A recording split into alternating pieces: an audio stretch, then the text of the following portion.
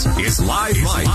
Check 1, 2. With Lee Lonsberry. From Utah's Capitol Hill to your schools, taxes, and all the breaking news. Hear it on Live Mike with Lee Lonsberry on KSL News Radio. Hey, welcome to this Tuesday episode of Live Mike. I am Lee Lonsberry. The list of things that you and I are going to cover today and discuss is maybe longer than any of the 261 episodes of this program that preceded today. Listen to this. Here's the sheet right here. It's called The Rundown, and it is full top to bottom with stuff to cover, both locally here in Utah, nationally, in Washington, D.C., and elsewhere, and even beyond the borders of this great nation of ours. Where to start? Okay, today is the first day of the legislative session here in the state of Utah. The 2021 general session of the Utah State Legislature is underway. A pretty special kickoff here this morning, and I'll share some of the audio from the floor of the House chamber this morning as my former boss and former Utah Congressman Rob Bishop kicked off the events for today. He administered the oath to the returning members of the House, as well as a separate oath administered to those who were taking office for the first time to serve in their very first legislative session. It was a special thing, and you'll hear from the congressman later on in the program. Today is also, excuse me, in addition to this incredibly important day here in the state of Utah, it's also a big day for our nation, as we today are just hours away, really. I think, let's see, according to the Constitution, we are, if it's 12:38 here, that means it's 2:38. We're just shy of 24 hours away from the inauguration of the 46th President of the United States. Set aside your politics, please, and remember what a lovely and what an important and what a unique reality it is that we have a system that, regardless of how messy things get, we are able to peacefully transition from one administration to the next. If you think things are a mess, they are. That is correct. Okay, we are seeing things these days that we've never before seen, but one of the encouraging realities is that even in the face of this mess, which I'll admit, we are hip deep in a mess. But we, regardless of that fact, are able to rely on a system, a constitutionally installed system, which handles a transition from administration to administration.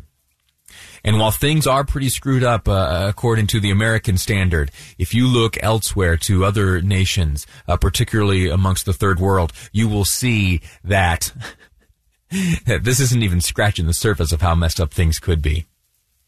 So again, we measure things on our own standard. But if you take a broader look, it could be a lot worse. Unfortunately, that's the lens through which I have to look at these days. There may be brighter ones ahead, though. I'm confident of that.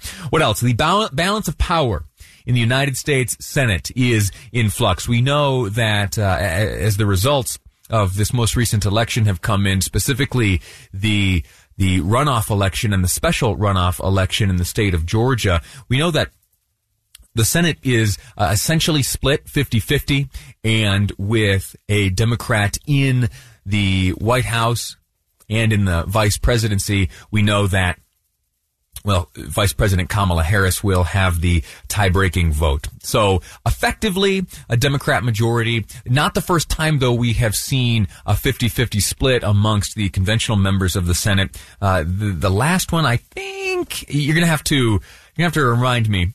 Help me fact check this. 57500 is the Utah Community Credit Union text line. I believe in 2001, we had an even split, and at that time there was an agreement between the majority and minority leader as to how things would move forward, how they would operate a functional Senate. So something like that will have to shape up here in the near future between Mitch McConnell and Chuck Schumer.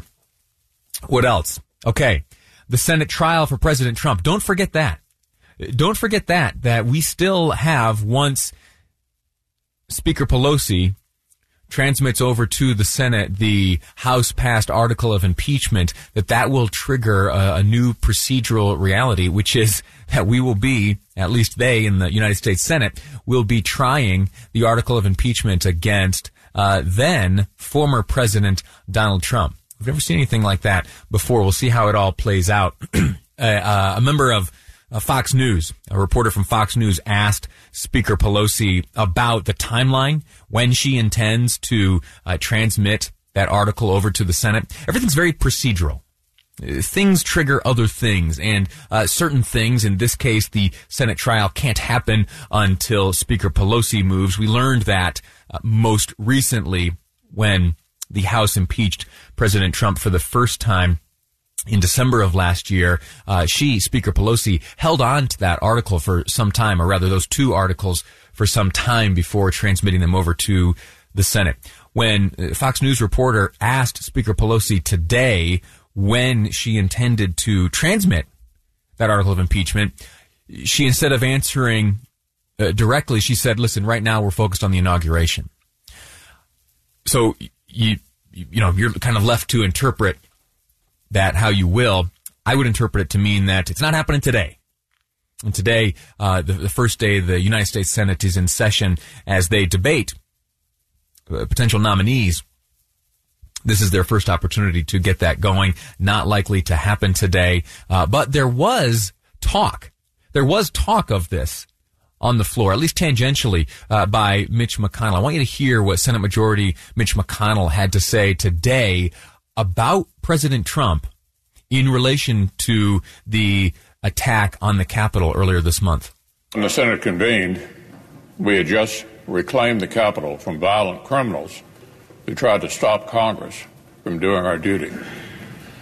The mob was fed lies. They were provoked by the president and other powerful people. And they tried to use fear and violence to stop a specific proceeding of the first branch of the federal government, which they did not like. But we pressed on. We stood together and said an angry mob would not get veto power over the rule of law in our nation, not even for one night. You heard Senate Majority Leader McConnell there say that the mob, in part, was provoked by President Trump. That may be the most forward-leaning statement and the most aggressive statement against the president that the Majority Leader has made thus far. And again, we can only speculate at this stage. The trial hasn't begun, but that, at least in my mind, raises serious questions about whether or not Mitch McConnell will be, in the camp that votes to convict. And should that be the case, if I think it's 17 Republicans would need to side with the entire Democratic caucus, or at least those senators that caucus with the Democrats, 17 Republicans would need to vote against the president. If that happens, we'll have to see. But is this just the start? Is this a glimpse into what might be going on in the mind of Mitch McConnell? I don't know. 57500 is the Utah Community Credit Union text line if you would like to weigh in.